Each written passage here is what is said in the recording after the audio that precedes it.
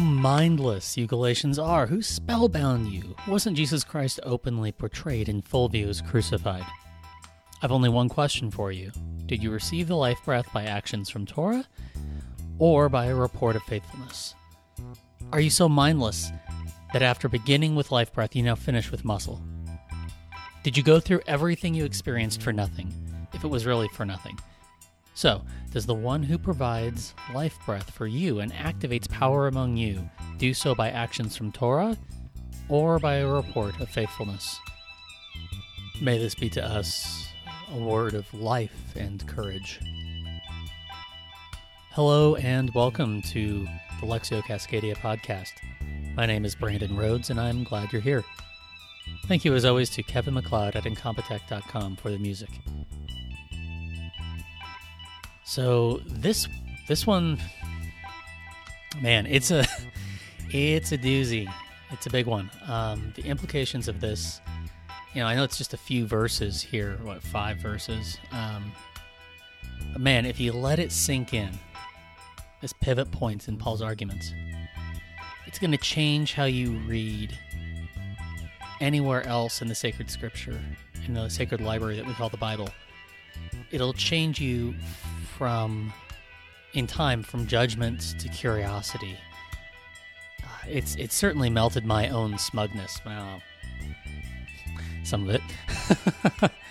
and it's made the divine much more intimate than I really believed was possible.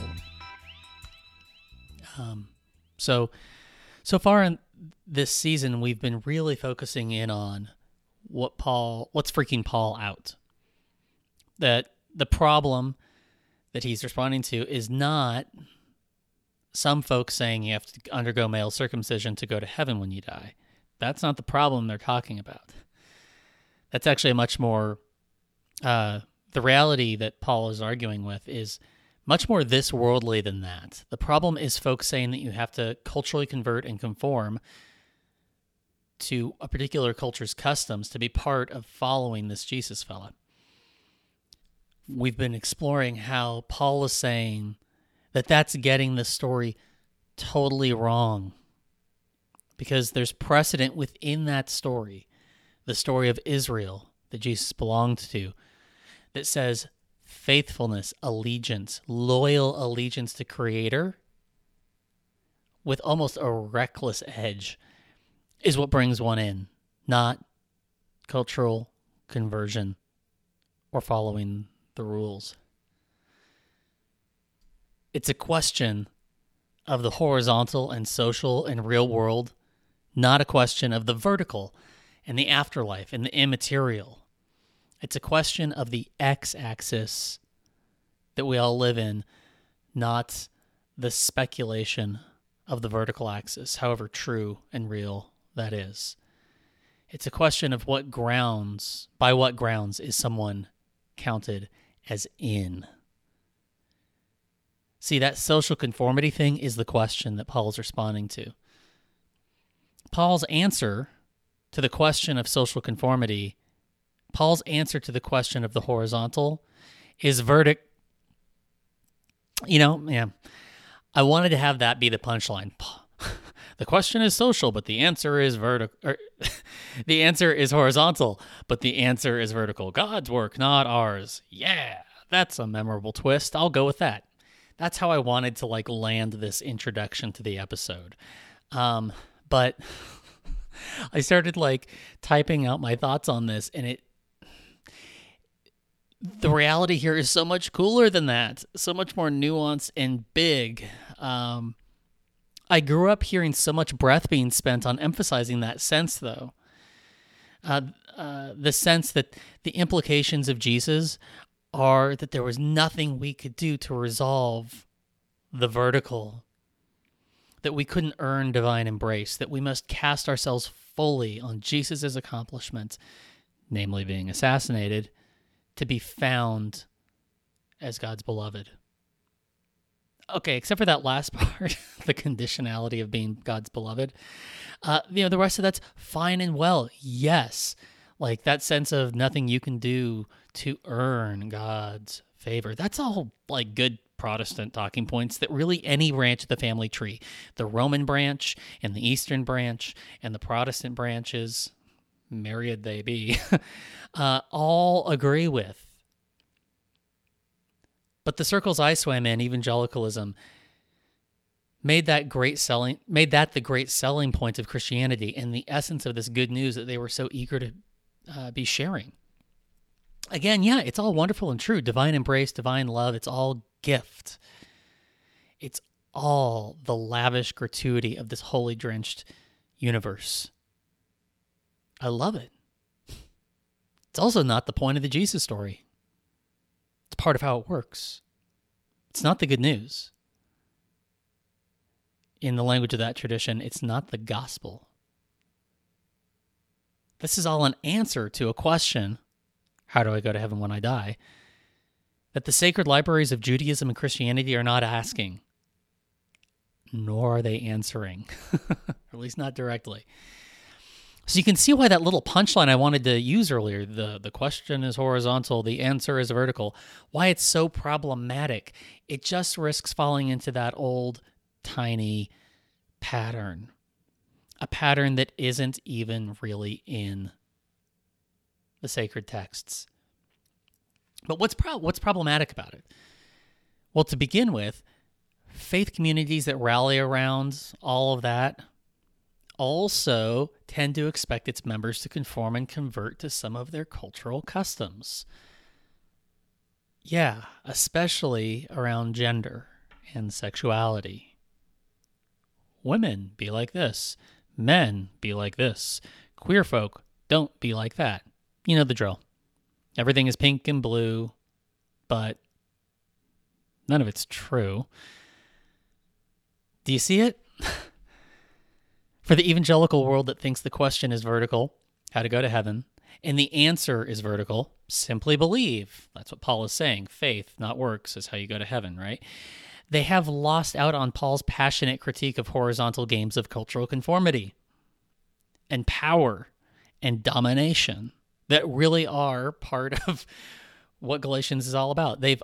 These folks have avoided Galatians' path forward as Paul argues it, and they just keep making distinctions into divisions. It's like they're saying, God doesn't need your obedience, but we do.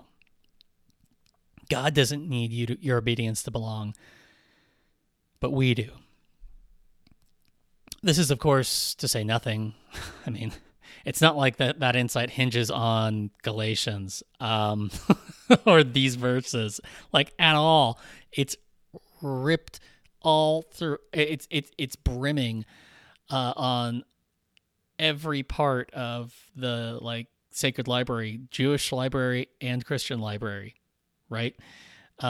This is to say nothing of all the stories of Jesus decolonizing and deconstructing exclusionary religion through solidarity with the excluded. We're all without an excuse here whenever we have the impulse to play the obedience game. But back to Paul's text. Paul's arguing with folks who obviously get that the question is horizontal. It's their question, after all. They want to know who's in and what you have to do to show that. And their answer is also horizontal. Kinda. It's obedience. Obedience to, well, not just Torah, but their interpretation of it. And since Torah is from Creator, the answer to the horizontal question is horizontal. Like that answer, conformity, sameness, is all conveniently sanctioned by Creator. So they use the vertical to reinforce a static horizontal. See, their problem wasn't Torah. Torah is not the problem here that Paul is arguing against. It's the obedience paradigm. It's the one culture paradigm. Paul argues from and for Torah, off and on, over many letters. Like so many, like letters as in like pieces of correspondence. Yeah, he's He's calling for something beyond the obedience paradigm from Torah. Torah itself isn't the problem. How Torah has captured people's imaginations and hearts to be small instead of big, instead of loving neighbor as self, demanding neighbor to look like self, right? Now, the obedience paradigm has come to stand in for Torah. That's the problem. Later, he says Torah was a really helpful nanny, and all life matures. They're wanting to stay in the obedience paradigm, stay in the nanny state. It's about getting it right, a fixed status quo of doing things correctly that wrings its hands about right and wrong and getting the finest minutia of where those boundaries are. It's a paradigm that needs clear markers of reality and hierarchy to fix it in place and enforce it. And here it is. The obedience paradigm believes the divine needs those clear markers too. It gives up the game in believing Creator needs rules because we need rules. It makes God in our image, not us in the image of God. Now, this isn't a problem that's exclusive to Judaism or evangelicalism or any tradition or any ism. It's a really core human instinct. Everyone lives with this desire. It's there to serve us and take care of us.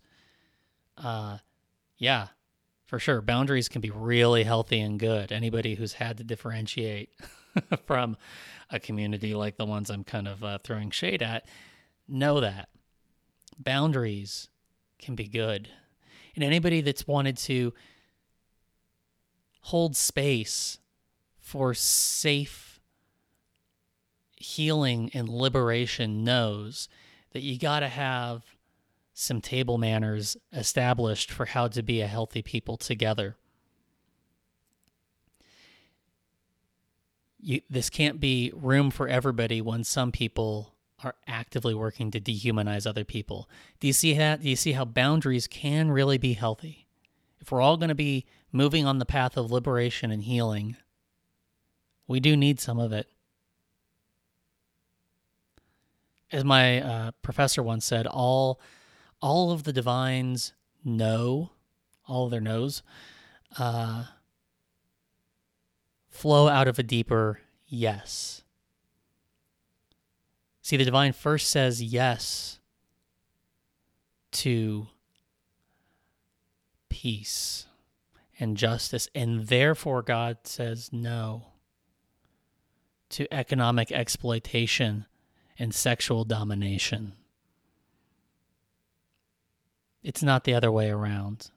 If the no's are what lead the divine, then that means rules precede desire, precede vitality and life.